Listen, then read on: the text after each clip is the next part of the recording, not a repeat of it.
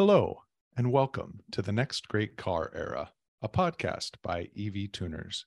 I'm your host, Daniel Martin, and today I am joined by Keith and Melissa Silva with Evolve Racing. Keith and Melissa are the driver and co-driver of the S10, the first Tesla-converted Ultra 4 truck to run the Ultra 4 and Mid-America series. Their truck is a Chevy S10 that's now powered by Model S batteries and motors, which tie into the purpose-built off-road racing gearing and suspension, hence the name S10. In addition to driving, they were also the builders of the truck, and despite this being their first EV build ever, they were able to complete it in only 10 months in their own shop. We cover off-road racing, the S10 build, and the future for Evolve Racing right now. Enjoy. So, Keith, Melissa, thank you both for carving out the time and chatting with me today. I think we have a lot of cool things to talk about, but before we dive into that, would you guys maybe give a quick, brief intro and introduction for those who maybe don't know who you are? Definitely. I'm Keith Silva, owner and the driver and builder of the S10 on Team Evolve Racing. And I'm Melissa Silva. I'm the co-driver. I'm also in charge of all of the social media accounts. I'm the PR for the team, along with co-driving and wife, mom, all the good things that come along with it. Multi-talented all around. It's a team effort here. The Evolve team. I love that name. I feel like it's pretty evocative, and it is a bit double duty, right? Because there's an EV in there. Absolutely. It's like it's spelled capital EV for sure. We kind of had to make it extremely obvious of what we are. a little nail on the head, right? I love it. I love it. So you guys do EV off-road racing, and I'd like to hear more about that. But first, how did you guys get into motorsports in the first place? Kind of grew up into it. Grandpa used to race super modifieds back in the 60s and 70s, and then Wow. my aunt and sand drag Jeeps probably in the 70s and 80s. And then I got into drag racing at 16 because Sac Race was just down the street from us. So we go out there on Wednesday nights and race, and got into drag racing there, and then got into tractor pulling for a while and was doing diesel tractor pulls, and got into rock crawling and built the crawler, and then got talked into let's build it into an EV race truck. But basically been around it my whole life. Grew up on a dairy. You got to fix everything you own to save dollars. So grew up with a wrench in my hand, learned how to fix all of our own equipment. I mean, not everyone can say that, though. That's pretty cool. Yeah. And then I grew up, motocross was our drug of choice. So grew up in a motocross family. My dad and my brother, they did competitions and racing again in our own backyard, pretty much. Grew up raised doing off-road kind of things. When early 90s was big into the go-peds and the go-quad scene for a while. And so my brother would race the go-peds and my dad got me a go-quad. So that's one of my first big tastes of the racing experience. And not until I took out one of the officials was when I had to hang up the left seat situation. But just raised around it as well. And then when I met Keith, we early dating, he basically threatened me with, you go before the rock crawler goes. So before any vehicle goes. Yeah. So he took me on the Rubicon, one of our first official dates, and completely fell in love with the rock trails and just that whole experience. So that was our first big taste into doing this together, was Rubicon trails and taking the crawler out. That's a pretty darn good date. Well, our first date was spray painting the exo cage, the exo roll cage on the rock crawler. We were spray painting it blue, and I don't know what I was thinking, that he's a catch. You sensed it.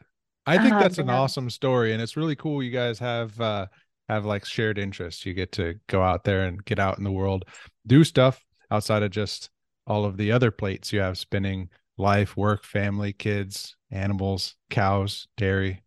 Yeah, absolutely. Got to have that Absolutely. R&R time. Oh yeah. Well, that's what the truck is. The truck's a getaway. So So the truck's the other woman too. gets more time than you. The truck definitely gets more him time. That's for sure. The honeydew list is getting extremely long right now. I can imagine you guys are gearing up to do some racing now too, which adds to that list, right? Yeah, absolutely. So we're looking at running the NorCal Rock Race is coming up. That's in Prairie City the end of April. Actually, April 14th, 15th is in Prairie City. And then we're looking at running that short course. After that, there's a lot of Mid-America courses that are going to be coming up soon that we're going to be definitely trying to get out and do for the Ultra 4 racing. So a little bit different than a lot of track racing. This is all off-road, rocks, desert, things like that. Yeah, that's really cool. So I like I'd mentioned, I had just got the opportunity to do a track day at Willow Springs. I was there yesterday, and there's a couple, I think there were three of us Teslas there. So it's starting to catch on. Some Mhm. tracks are a little bit more set up and there's more Teslas that show up for them. But you're not hearing a lot about the EV off-road racing yet. So how did you guys get into that? So the guy we teamed up with, Kyle Saglin, who was a friend of one of my friends that now we're all buddies. And we happened to finally say, well, we're going to go to Hammers because I've been saying for years. I started crawling in early 2000, and King of the Hammers didn't start, I think, until about 2008. So I'd already been crawling for years, and then it Okay. started. But I never had a way to get all my stuff down there because you go down, you're in the middle of the desert. So you got to take your trailer and your crawler and everything in one load. It's an 8 hour hike. So you want to take everything in one run. And I kept saying for years, I'm going to go. Me and her been together, and we need to go.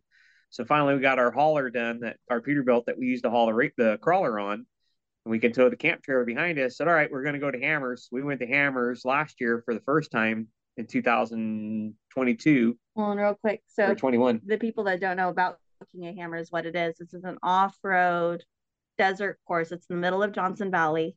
Okay. It's a mixture between rock crawling and desert racing. It's the world's hardest one-day race, and Wow. there's a couple different classes that you can do, but the big one is called Everyman Challenge, or EMC, and that consists of a mixture between, again, rock and desert course. They change it every year, but it takes about, you have about 10 hours to complete it, and it can be up to 200 miles.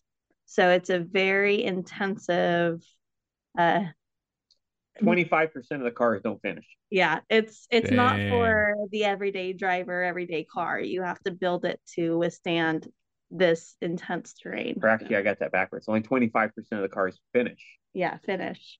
Oh, that's even worse. So Yeah, most people it's will either end up breaking or crashing or whatever. So it's not just, oh, we're just gonna go take out our little razor or whatever. Yeah, It's an endurance run. and a long one. Yeah. oh yeah, it's a jog, and like everybody references, it's basically like a Burning Man in the desert for gearheads. Mhm. I mean, this I year love was that. 80,000 people were on that lake bed.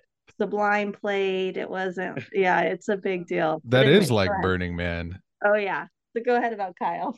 So yeah, it's a nice internal party out there the whole time for a week. So, but yeah, getting back with Kyle. So me and him started talking because I helped him work on his truck. He has a Nissan Leaf inside of a 4Runner that Okay. they raced the year before. So what this year was Hammers 2023. Last year he tried to race in 2022 but broke a stub shaft. And then 2021 he debuted that truck, and they only had to do one lap. They just had to do the desert lap. So they did about 60 or 70 miles the Okay. first year with it. And so last year he was there and friends with my friends, and started talking to him, help him work on Eve. And he's like, I said, yeah, next year I'm coming back. I'm racing. I said, he goes, what are you going to build? I said, oh, my rock crawler's overbuilt for the smaller classes, but it's underbuilt for the bigger classes. So I said, I'll probably just go buy a wreck Jeep and just build for the stock class. And he's like, build an EV. It's like, I have no clue about electric vehicles at all. I said, I've never ridden one. I've never touched them. I don't know. And, oh, you got to do it. You got to do it. So we started talking, and me and her started talking, and we came back from Hammers, kept kicking it around for a few months and kept talking about it. And finally she said, go ahead and build a race truck if you want. Just don't run the household out of money. So, as long as the bills are paid.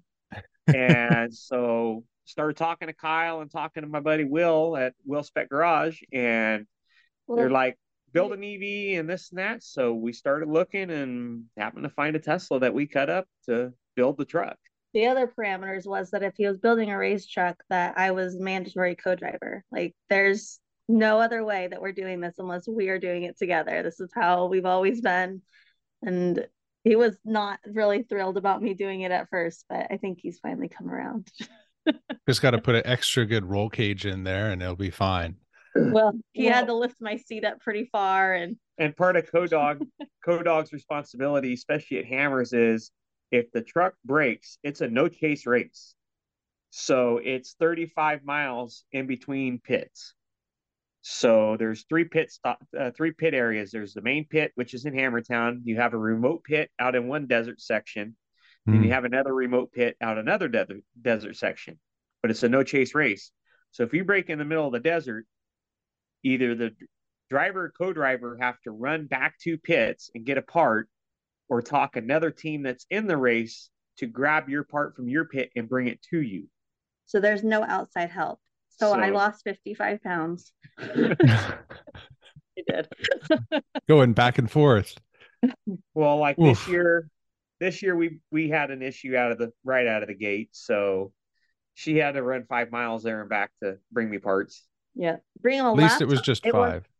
Yeah, but it wasn't parts. It was, I had to bring a laptop to reboot the system because we were having issues with the LDU wasn't responding to the VCU commands. So we had to reprogram the LDU to make it accept the right commands to make it work.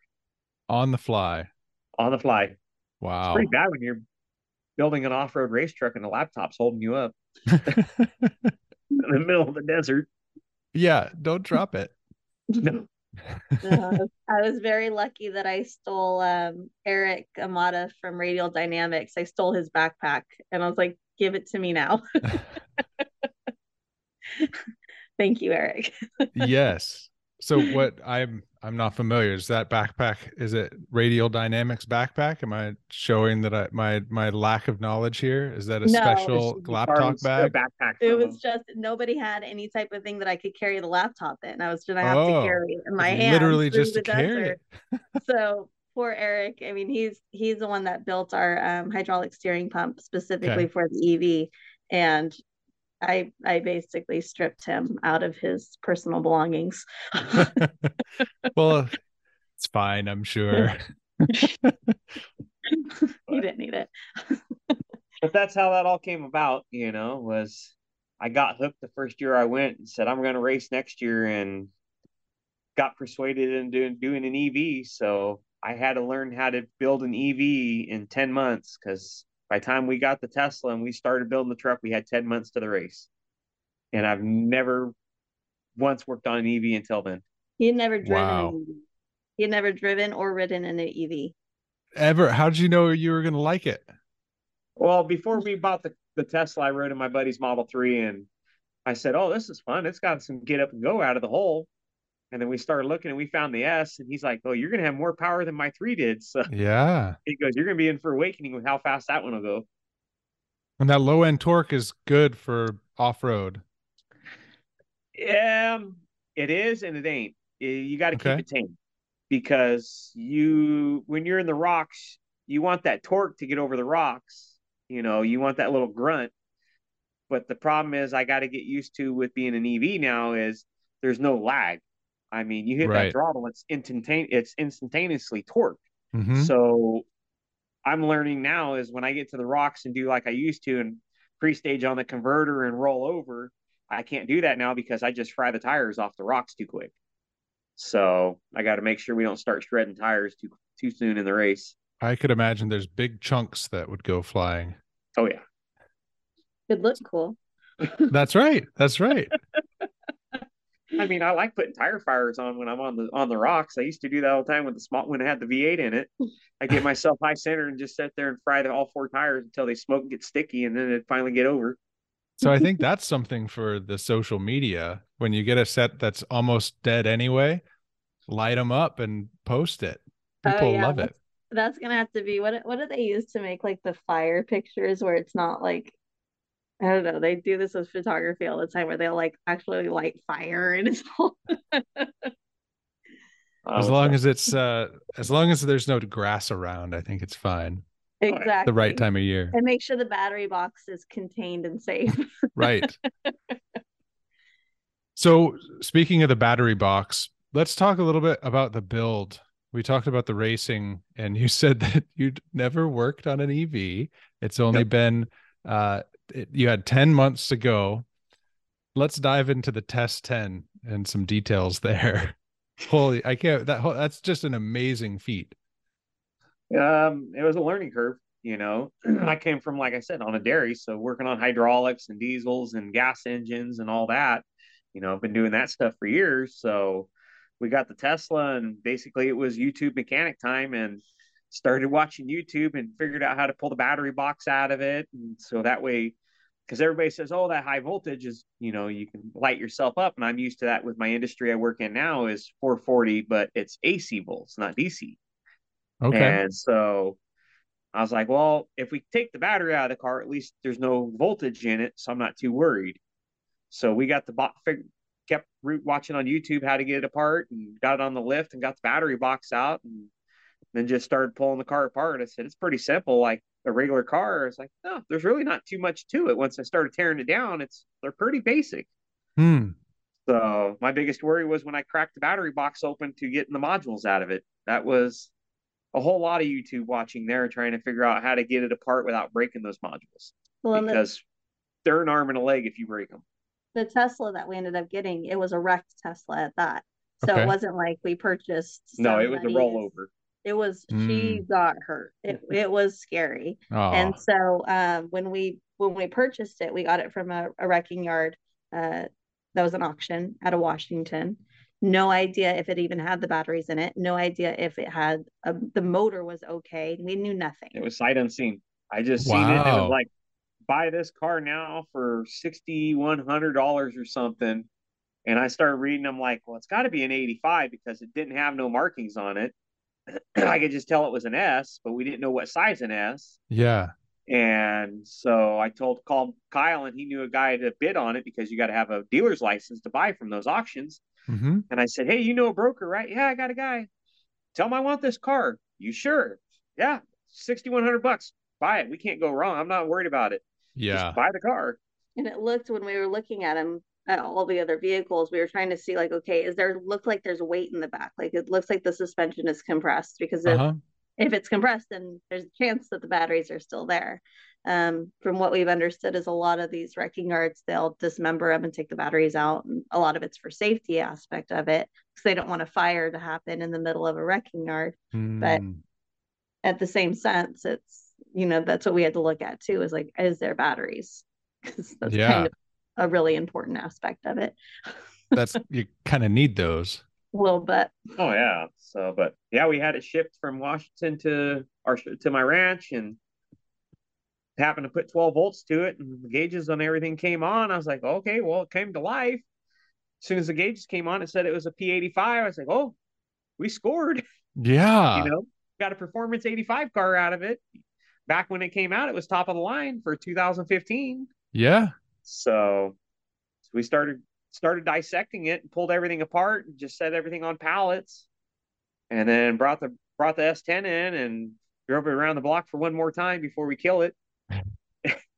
And then brought it in and started cutting it apart. Took the engine out and cut the whole exo cage off because it was a rock crawler. Cut that all off and started figuring out how we're going to lay things out and how I'm going to make things work, and you know, started designing all the goods to it. trying to figure out where we're going to put the motor and how we're going to make the motor connect to a 4-wheel drive truck, because it's, a 2-wheel drive transaxle car. Mm-hmm. So trying to figure out how to lay that out. And the biggest other problem is packaging all those batteries.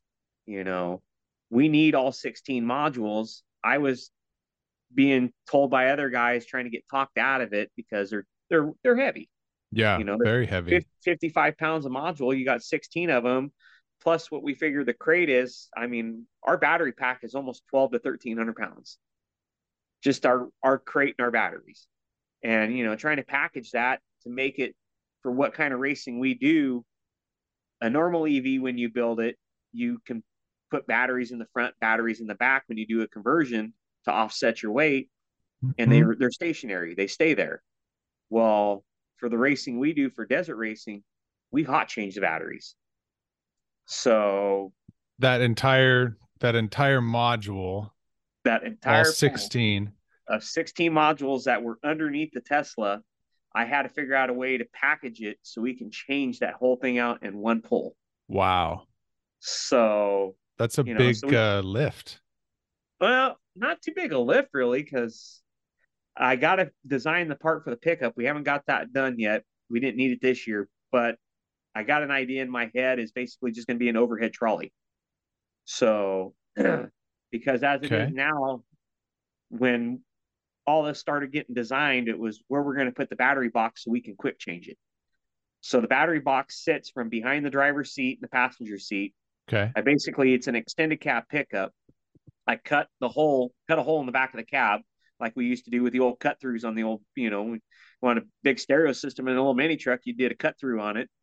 So basically you did the same concept with the battery box. We did a big cut through in the back of the cab, built a set of rails, set it on Delrin, and built a little gear drive on the back, and used the power connectors, the CAN bus connecting, and the coolant connector from the Tesla, because those batteries are liquid cooled, and they're all made to self-connect, because Tesla's original idea was you'd pull into a gas station, your car would get jacked up, they'd change your battery out, put a new battery in, and you'd go down the road. There was not going to be charging. It was just going to be hot swapping.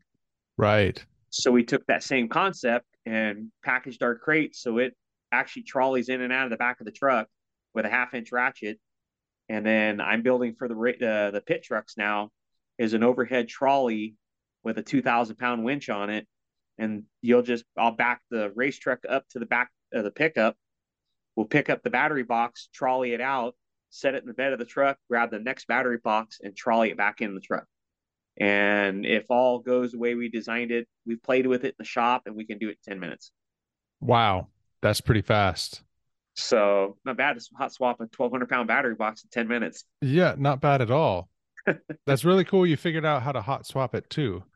How many times did you say that you think you'll need to do that per race for something like Hammers?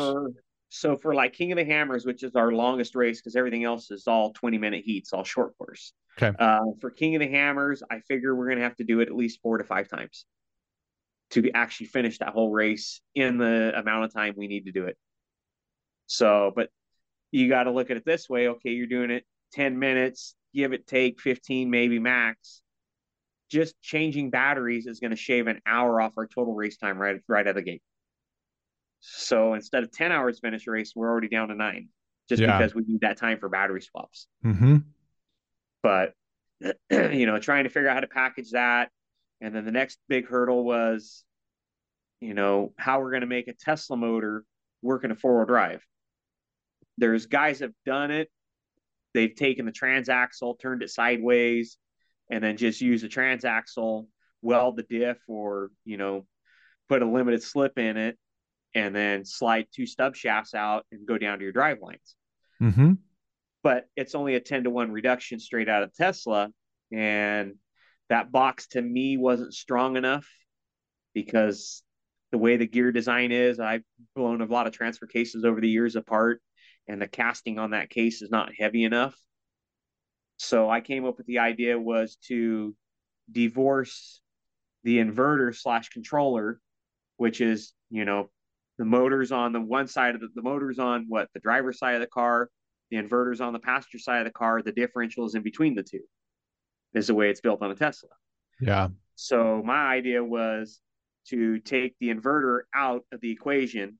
That clears up everything direct behind the motor. Took the transaxle, pulled the diff out, pulled all the gears out, cut that whole case in half right below the motor. Just that's wasted junk we didn't need. So we Really? sawed all that off. Okay. Once we removed the inverter, I started looking at the cases, and the stub shaft that's in there that runs the motor, or not runs the motor, that comes from the motor down to the gear ratio, actually had a mating bearing right on the other side. So I was like, well, there's our line of sight to basically put a pilot hole right through that case. And I had 2 custom shafts made, and we welded a 1/2-inch aluminum plate to where the inverter was to turn it into a mounting source. So we have a thick piece of metal to bolt to, and used a tail housing from a Turbo 400 on a Chevy. Had a shaft made, and we basically direct married the transfer case right to the motor now. So the motor sits where the transmission used to sit in the pickup, and the transfer cases still sit where they should. Wow, that's really cool. So it was a lot of thinking, a lot of figuring out how to do it, and just trying to figure out how we're gonna, package it, and made everything fit the way it should. And it actually is a great concept, and it works really good. And it's 50-50 balance. It's almost completely 50-50 front to rear balance. That's nice too. The truck is heavy. She's 6,055 pounds, but it's 48% front weight, 52% rear weight. It's only a 200-pound tire difference between all 4 tires. That's amazing. So we got lucky on that part. It balanced itself out. And mind you, he's not an engineer. He's a farmer. No, I'm a farmer. I think that might count. Have no degrees. Barely got a high school diploma. All of this was like in his head. There was no drawing I don't do pictures, CAD drawings. programs, nothing. He's just. I don't draw it on paper or nothing. I just sit back, sit in the shop, kind of look at it, stare at it, and start figuring out in my head where everything's going to go and how we're going to place it. That's amazing. How do you remember it all? ADHD. Like a trap. It's a perk of ADHD. Oh yeah, I could tear a vehicle apart and let it sit for 5 years and still know where everything went right back on it. I wish I could do that. That's awesome. Don't know. Yeah, but I set a wrench down now, and 10 minutes later, I can't find it. Well, that's because they grow legs for sure. Especially those 10-millimeter sockets, they always run away. I think I heard that Harbor Freight had like a gag Christmas gift that was like 50 10-millimeter sockets in one set. Just laughing about that. The ones always run away, the 10s and the 8s. That's right. So what are you using for battery management? And you mentioned earlier the batteries are liquid cooled, right? So how are you getting those cool? Are you using the Tesla cooling system or something different? So the Tesla cooling system is that one radiator they have behind the bumper, and they use their switch valves. Yeah. I didn't trust any of that, and I kind of wanted to where it was more simplicity and redundancy, that it's easier to manage and easier to diagnose. So the truck actually has 3 Honda Civic radiators in it. Now I sound like freaking back in the Fast and Furious days, and what's his name was running 3 spoon motors. That's all right. We all love those. But we ran 3 Civic radiators in it, and we have 2 up in the back of the cab behind the window, and then 1 is up in the front behind the grill. Okay. And so the batteries have its own cooling system, the motor has its own cooling system, and the 2 inverters have their own cooling system. So everything's separated and easy to diagnose if we have a leak or something else on it. Interesting. Okay. And it keeps the heat soak. After racing it, we didn't get nothing came over 100 degrees. So you're not getting that heat soak from the motor and the batteries, heat soaking over to the inverters or nothing. So nothing's sharing heat, which made it kind of nice. Well, and for the BMS, we're using the Orion system for that. Okay. And then AEM system for everything else, essentially. Okay. Nice. So that's what you were integrating with when you needed to reflash things on the fly. You're plugging the laptop into the AEM, getting it dialed in. Because when you do the swap on those Teslas and you go with the AEM system, You get a whole new motherboard, which is the VCU, which is the boss of the truck. And then it has you take the inverter apart and you change the circuit board in it, and you put a AEM new circuit board in it. You put a whole new logic board in it. Okay. So everything that Tesla spent all that time R&Ding and designing to make that motor run, that's sitting in the shop in a box. We don't use none of it. You never We know. put a whole new The next brain. project. Yeah. We put a whole new brain in it because I wanted the full tunability of the truck. So That's what's nice is important. that AEM system actually has 4 power settings you can adjust however you want. Preset them up in the with the laptop, and you can adjust those on the fly. So basically, we can make a torque curve for the desert, and we can make a torque curve for the rocks, and then we could put a nanny tune in it if we need to conserve power and turn everything down. So Interesting. That is a lot of adaptability, and you can yeah, just swap between them. swap on the fly, and you just watch the gauge the digital dash, and I'll tell you what program you're running. That's awesome. So, but yeah, it was a lot of hurdles, trying to get that. I've never wired 400 volt DC, so I had to learn how to wire that.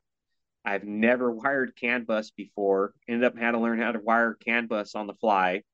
I'm used to back in the days when racing Civics and stuff, and all that was voltage or continuity, and now CAN bus is just 2 wires and it's just a signal.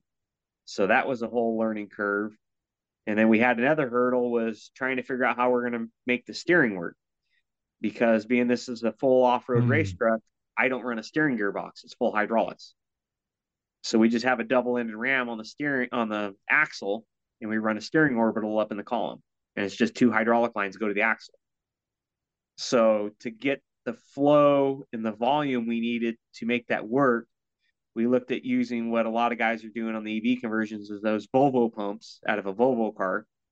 It's 12 volt powered on, and it sends pressure.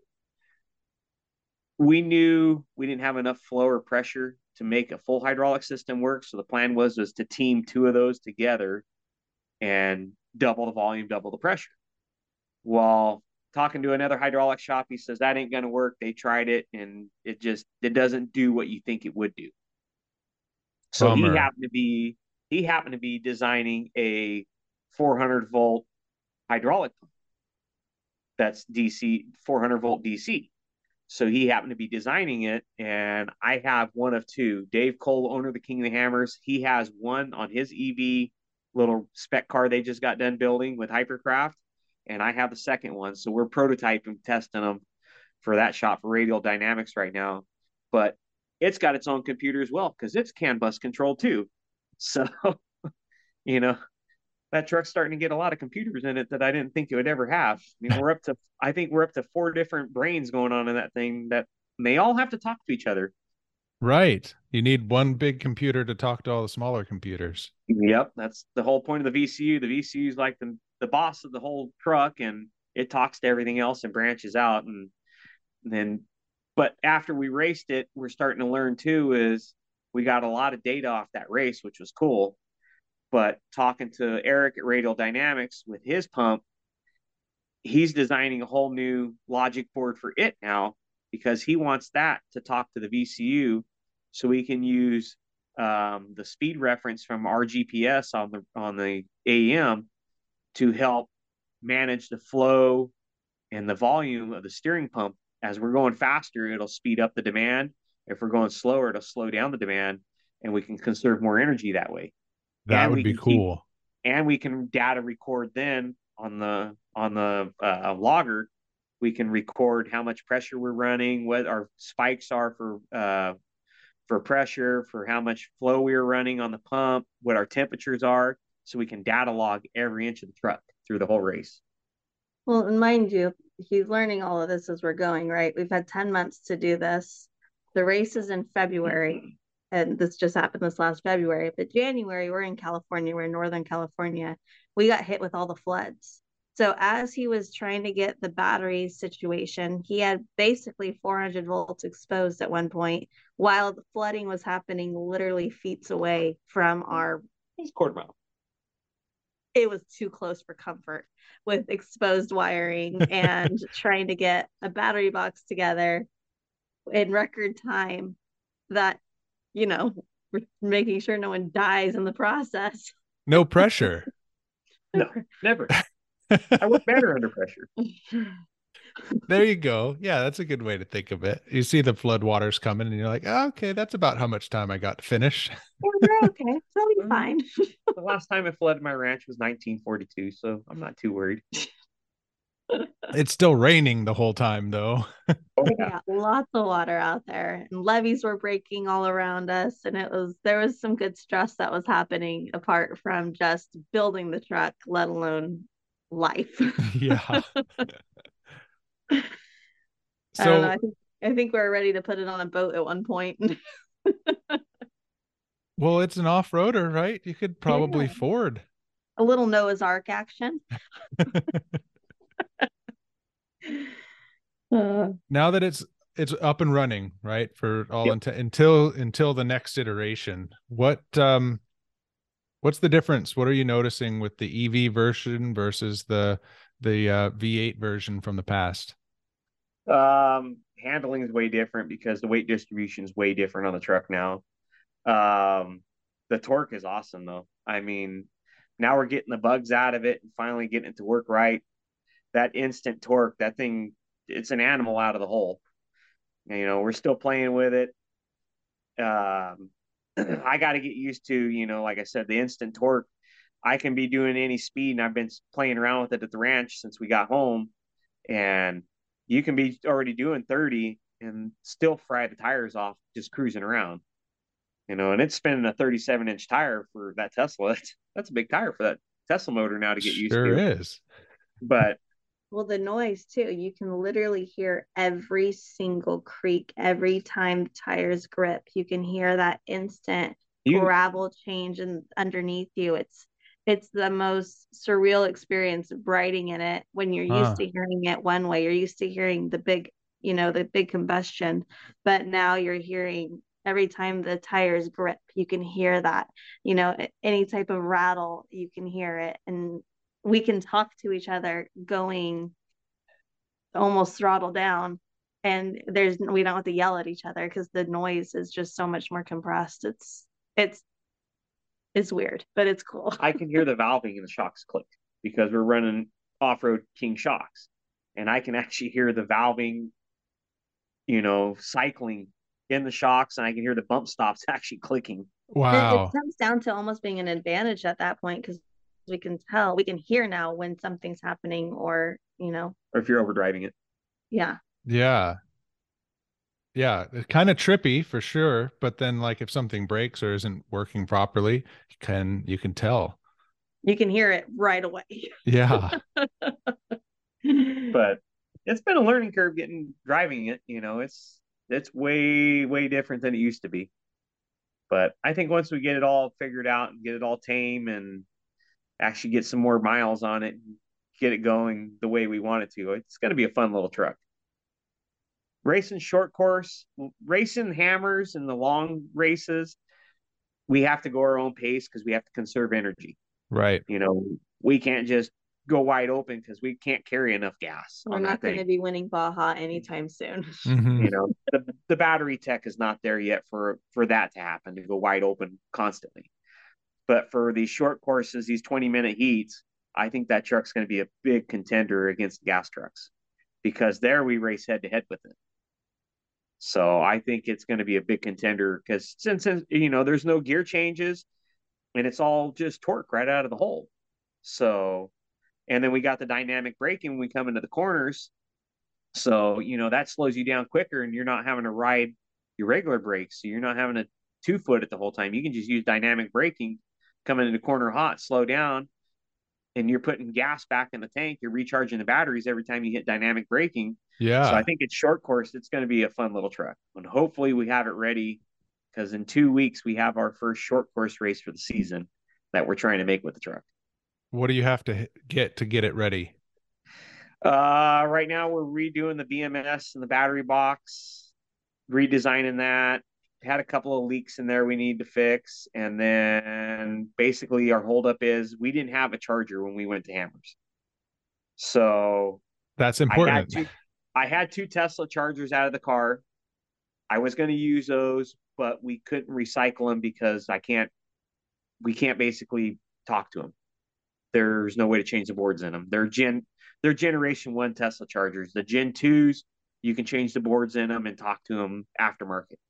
Okay. So I was borrowing Kyle's chargers while we were there. He has 3 Thunderstruck chargers, and that's what we were using to charge the truck. And we were doing it without a BMS. Big no. Yeah, that's but challenging. we were keeping an eye on it. Uh-huh. So right now we're doing all that. We're hoping to get our charger. We're in talks with the AEM on that. Hopefully something pans out because they just came out with their new CCU charger. So that'll be our little 30 amp onboard charger. But if we can get that before the next 2 weeks, then we'll race at Prairie City. Awesome. Because right now our budget's kind of depleted. It's a little sad. That happens but you're also at the point where you got it done. So that's the first big. It runs. We're getting the bugs out of it. So we got past that hurdle at least. Well, and like you were saying too, the pros and cons, the difference between what we've been doing before and now with the EV aspect of it is, we're able to regen as well. We're able to add that fuel back into our tank where combustion motors aren't able to do that. So when we were at Hammers, whenever we were going down any type of hill, we instantly had that regen going on. So at least we were able to get a little bit of energy back into it. And that definitely makes a huge difference when we're looking at, bigger obstacles. We're using a lot more power going up of it that we can help out a little bit by bringing it back in. Even when just on the road, sometimes I'll go downhill, go up into the hills for lunch or something, come down. It feels like you're getting something for free, even though you did use the energy to get it. I know that, but it's still very exciting to watch the percentage click up as you're rolling downhill. Yeah. And that's what we use that regen to our advantage. Well, kind of our advantage because we needed it. So this year we didn't have our extra battery packs to race with. So once we finally made it to pit 1 of the race, we end up and did, I don't know if you ever heard of drag regenning, where you can drag the car with another vehicle and use the regen to charge the car. Well, there's a way to super speed it in dynamic braking of it. And you put the car we put the race truck in reverse, had a Dodge diesel truck pulling us around a lake bed at 30 miles an hour, and I'm floorboarding my truck in reverse, forcing the motor to go against itself, and we were basically supercharging it.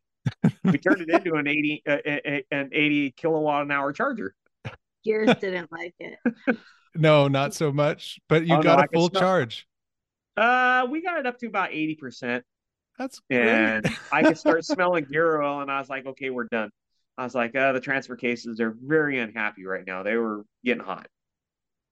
I imagine, but you made it work. Yeah. So it was our way to kind of quick charge the batteries and get out of there and go race again. Well, and these race trucks, they're not like your regular Teslas. There's no windshield. So he's getting dragged on the desert bed, no windshield. There's no barrier except for his helmet. And he looked like, the movie The Sandlot? When he comes out completely dusty from the... Yes. Oh my gosh. That was a splitting image of him, just head to toe. He was a new shade of tan. That's for sure. And he was like, never again. Never. Gonna get that charger fixed, installed. Oh, yeah, we'll have our extra batteries next year. What about other lessons learned from your first EV build? Running shoes. Backpack for the laptop. Yeah. Backpack. Yeah. Have a better laptop that has the right programs with you in the truck. Yeah. We can add Starlink to the truck. Maybe. Yeah, we should add Starlink to the truck. I think Elon would love that if we're using his Tesla motor and his internet source. Yeah, that's not a bad idea. There's actually race guys doing it now. Is there really? Yeah. Jeremy McGrath was out there and they were putting a Starlink on his new side-by-side he just came out with. And I said, what are you guys doing that for? We were working on our truck and they were working on theirs. I said, what are you guys doing that for? And they go, oh, we can pull data on the vehicle the whole time. We can diagnose it over the internet. He said, And he I goes, FaceTime my pit. Yeah. He FaceTimes his pit and then shows the camera to whatever they're working on. And okay, yeah, we got to do this, this, and this. I'm like, oh, that's amazing. Is genius. And versus we're running the UHF radio for comms. He goes, yeah, we can use comms like that and we can talk to him 100 miles away and it still works. I was like, I never thought of you doing that. Yeah, you guys might need to add a new mountain bracket. It's not a cheap add-on though. That's more than our budget can afford right now. Anything EV isn't cheap. Yeah, that's one thing we've learned for sure is that this is not for. No, it's not even that. It's our timeline that we had to build the truck. Building another EV, I'll never do that again. I mean, 10 months in 10 months what we did. Yeah, that was 2 years of work in 10 months. With no testing on the world's hardest race. Yeah, the truck was supposed to be running in October. I didn't drive it out of the shop for the first time until the Friday before the race. That was the first time it actually left the shop. Wow. And we were supposed to leave 2 days before that was the plan to leave to go to Hammers. We didn't even end up leaving till Sunday. So we were 4 days behind our actual schedule to leave to go to Hammers to start testing or start pre-running. And we were supposed to start testing the truck 3 months before that. So that was everything I said we weren't going to do our first race, we ended up and did. So lessons learned, running shoes, have time to spare. BMSs are important. One of the handful of parts that you need. We should probably invest in a charger. But like you said too, with budget, there's a lot of parts that come up that you don't plan on buying that you need, and so it kind of eats your budget real quick. Yeah. That steering pump, that wasn't in the original budget build. So, I mean, most people that do a normal EV swap aren't going to have half the custom stuff that we needed or the one-off pieces that we needed because, if you did this in a normal car, it's a whole lot easier. You could take that whole Tesla rear unit drive unit and just stick it in the back of the car and you're good to go, versus I had to basically reverse engineer it and start over from the ground up. Let me tell you, this thing is cool though. It's not going to be your traditional EV swap. It's an original. I think we should get together sometime, and I want to see it in person. I saw it once at Holly, but you guys weren't around, and so I'd love to see it again. And you seen it at Holly. It was just from the shop. That was right after I cut it apart and just got the roll cage in it to take it to Holly. Basically, I got the roll cage in it, put new body panels on it. We painted the truck. We mocked up the motor into it, was kind of just mocked in there. The battery box was barely half built with the modules just kind of sitting in it, and no wiring or nothing. It was just a roller.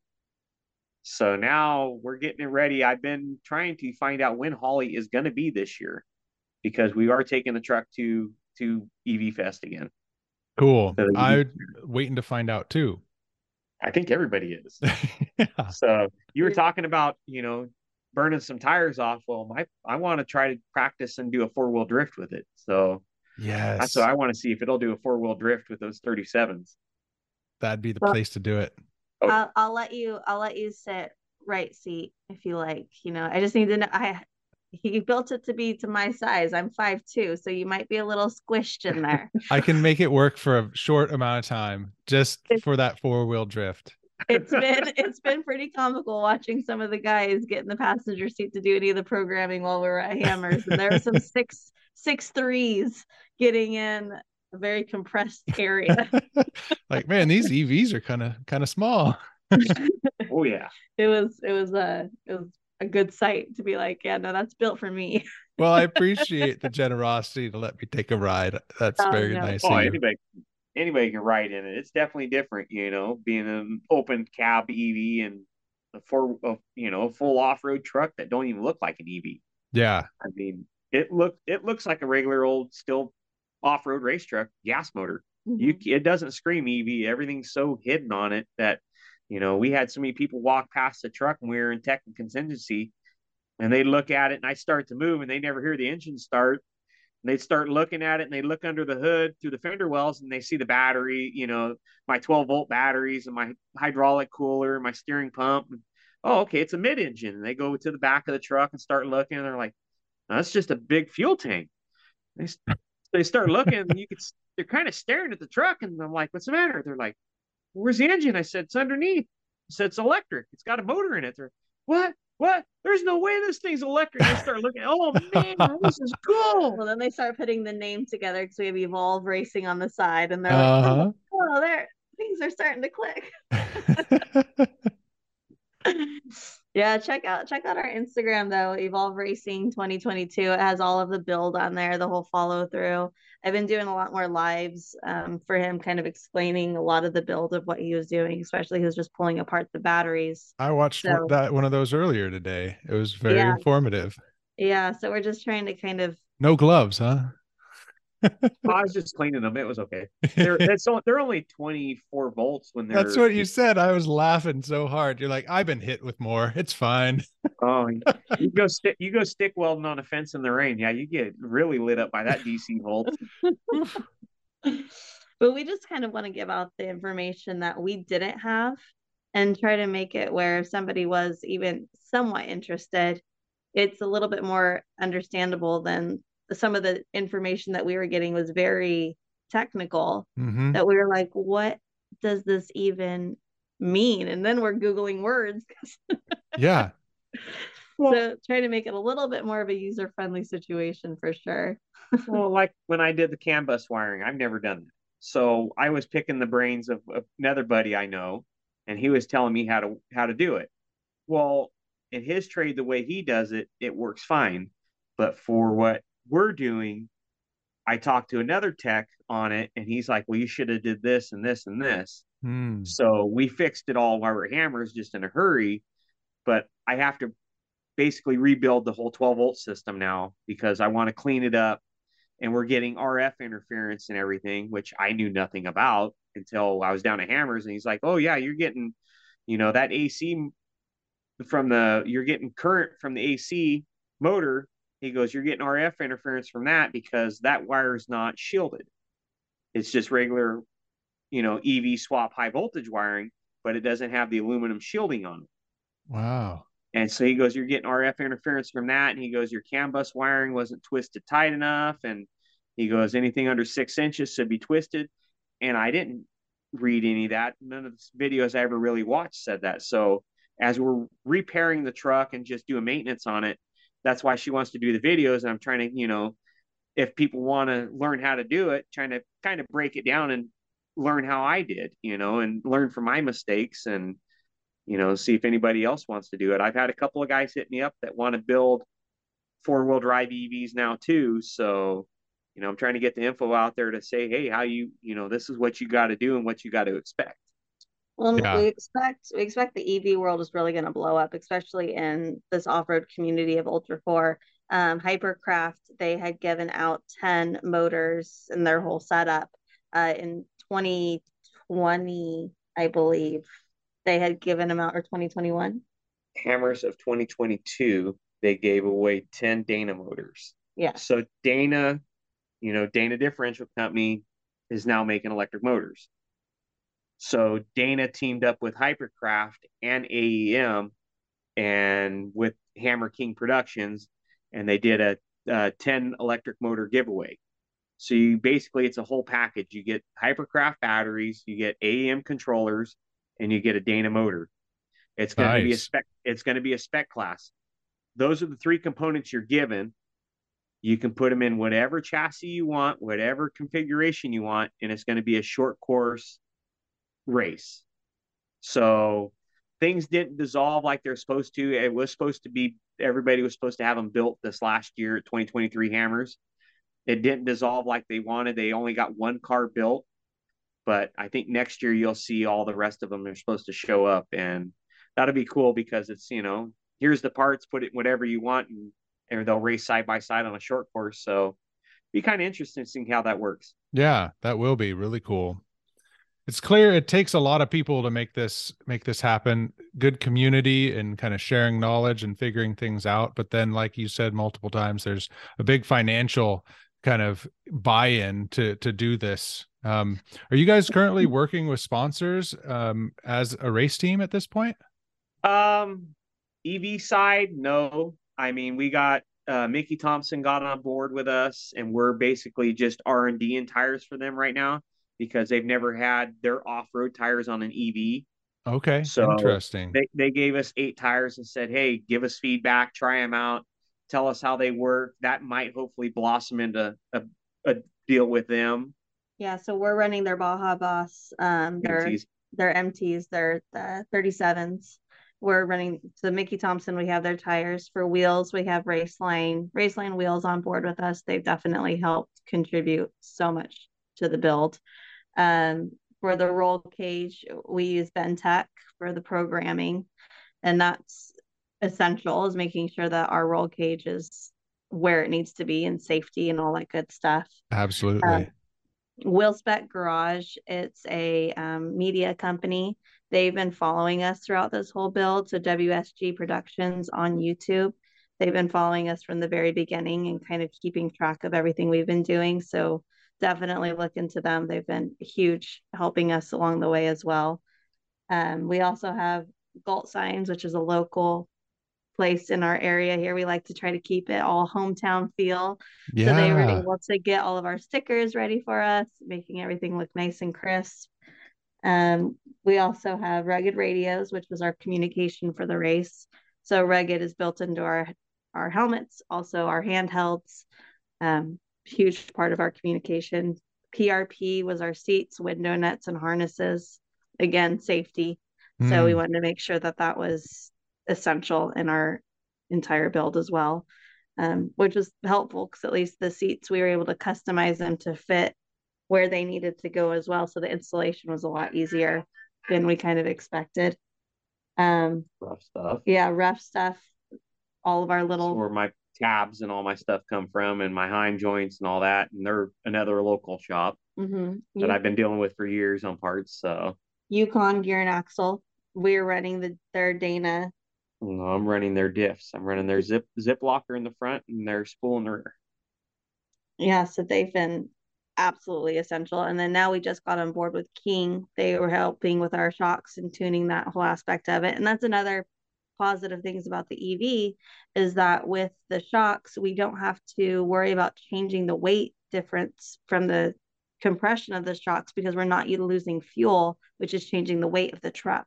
So since our fuel essentially is staying the same weight throughout, or static weight, other racers have to consider losing weight when they're going through the whoops and getting that lightening of the truck, or we don't have to worry about that throughout the whole race experience. So wow, I'd never thought about that before, but that makes one sense. thing that's been a huge advantage, at least for us for long term, is knowing that our ratio can stay the same and we don't have to consider that aspect of it. And then radial dynamics, like I said, too. Yeah, radial dynamics. They made our steering pump, and now we're teaming up with them more to figuring out more ways to make the truck more efficient. Like we're going to ditch the vacuum pump assisted brakes and go to hydro assist brakes because that pump's more efficient than 12 volt. And then we're going to get rid of the 12 volt winch and go to a hydraulic winch so we can run it off that same pump and make it save more energy in the long run. Yeah, Eric his brain works a lot like his. It's just insane how he's able to come up with all of these. I don't even know. I just sit back and just smile and nod and yeah, good job, guys. But man, radial dynamics they were a lifesaver during our whole race week. So we couldn't thank them enough. And then I don't know Ryan's shop name. So Ryan, he is one of I keep calling him the Matrix. He's the computer guru guy. He works a lot with.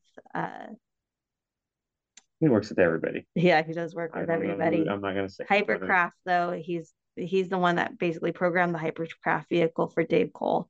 And so he was right on board with us, computer ready, doing his matrix numbers and getting everything programmed as well. That's awesome. Yeah, so definitely we had a lot of good people on board with us this year, and it's been a huge help for sure. I love the great team that you have together, and it's also really apparent that like there's the new cutting edge EV stuff, which is interesting and unproven, and it's cutting edge, right? But there's also so much that has nothing to do with the powertrain, but it's the differentials and what it takes to make a race vehicle, and that you're leveraging knowledge that you've had from the years of doing this in the past and all of the other people who have been doing it, and that's kind of neat to hear. Yeah, it's cool we were able to use every aspect of what he already knows, not only from the building world but also the rock crawling world.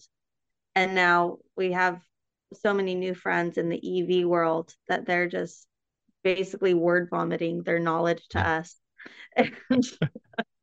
And being in the Ultra 4 community, it's something that's so different. Anybody that's been in a race industry or race anything, it's usually very hush hush, super secretive. Like you don't tell anybody what you're running or doing, or Sure. you know, Your and setups are your setups. No, you don't it's share. quiet. It's yeah, exactly. It's not shared information. But the Ultra 4 world, it's one of the most inviting communities that we've ever been around, where there's literally pros opening up their hoods, inviting you into their work tents and just saying like, yeah, this is what I'm doing. Look, do, touch, feel, smell my gas. Like, but you What don't a get good that. learning environment. Oh my Right. gosh. It's been, and through the King of the Hammers experience, we were able to be involved in the rookie program that they did this year. It's the first time doing it. So not only were we the only EVs, but we were also in this rookie program, first time racing King of the Hammers. And Dave Cole, the owner of Ultra 4, basically just open armed everything that he could give you for knowledge and just was ask the questions and he will answer them to all of his best knowledge that he can give you. And to this day, I think we're still texting Dave every so often. And what do you think of this? It's something that you don't get in most race world experiences. And from both of us being in that kind of livelihood growing up all of our lives, it's a little bit of a shock, but it's such a cool thing to experience. I think that is probably good advice for anyone looking to get into it. Is that it's a really positive environment and lots of nice people that are willing to take time and help others kind of learn. Any other advice that comes to mind as far as people looking to get involved in racing or just EVs in general?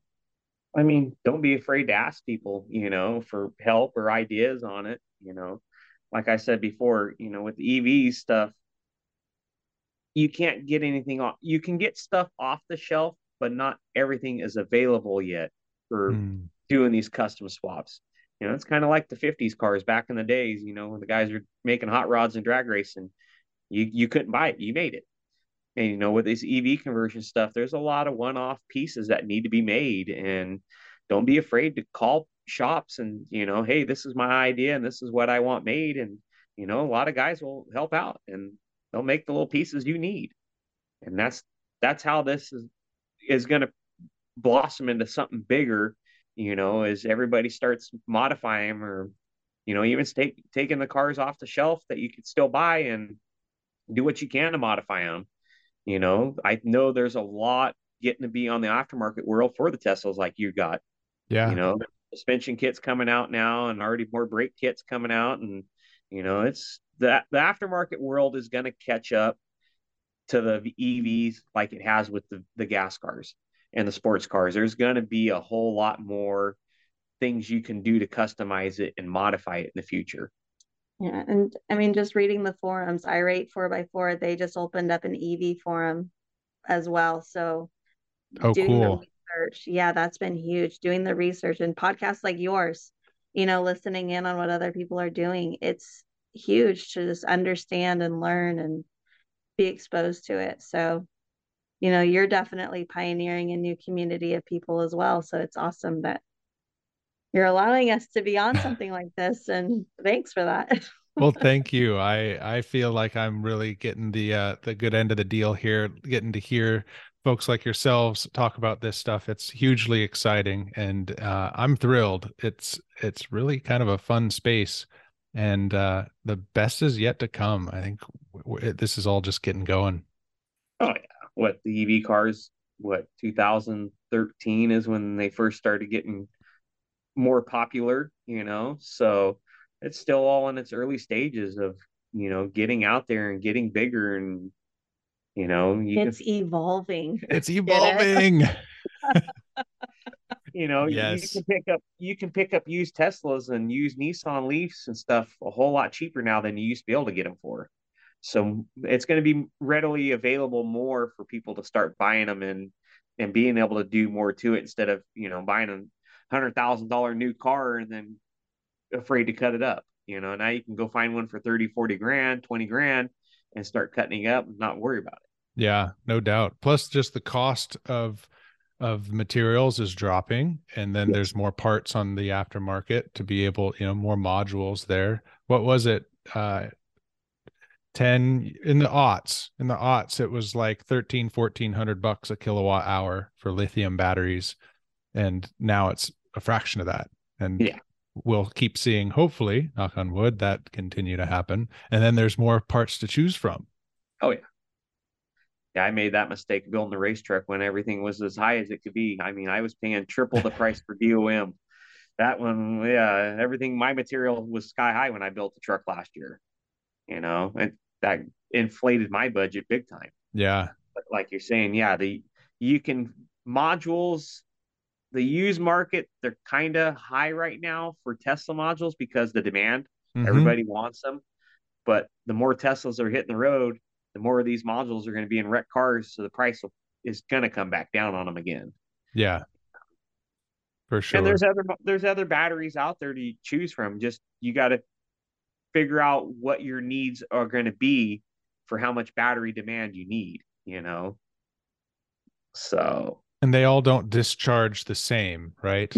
Different characteristics. I mean, that's probably, we could talk for an hour on that too. Just yeah, the different chemistries of the battery and the different ways that it's almost like discharge curves, right? yep. Um, and then you Well, add in a battery manager. yeah. Well, changing the battery style is basically like changing the octane in your motor. It's the more kilowatts an hour, the more you can actually, you can push it harder, longer.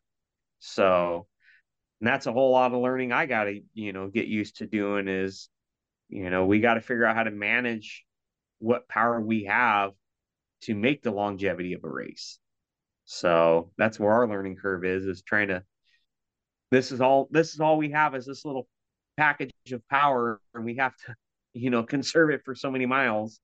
So that's been our learning curve. But yeah, like you're saying, with the aftermarket world and everything else, it's gonna get better. This is gonna turn into something way more. You get a lot of people still saying, "Oh, this is gonna die out right away because all the government funding and everything else going away." It's not gonna go away. It might slow down, but it ain't gonna go away. It's gonna get into more, and people are gonna be building more of them. I think that the fact that people are having fun with electric cars is what's going to guarantee that.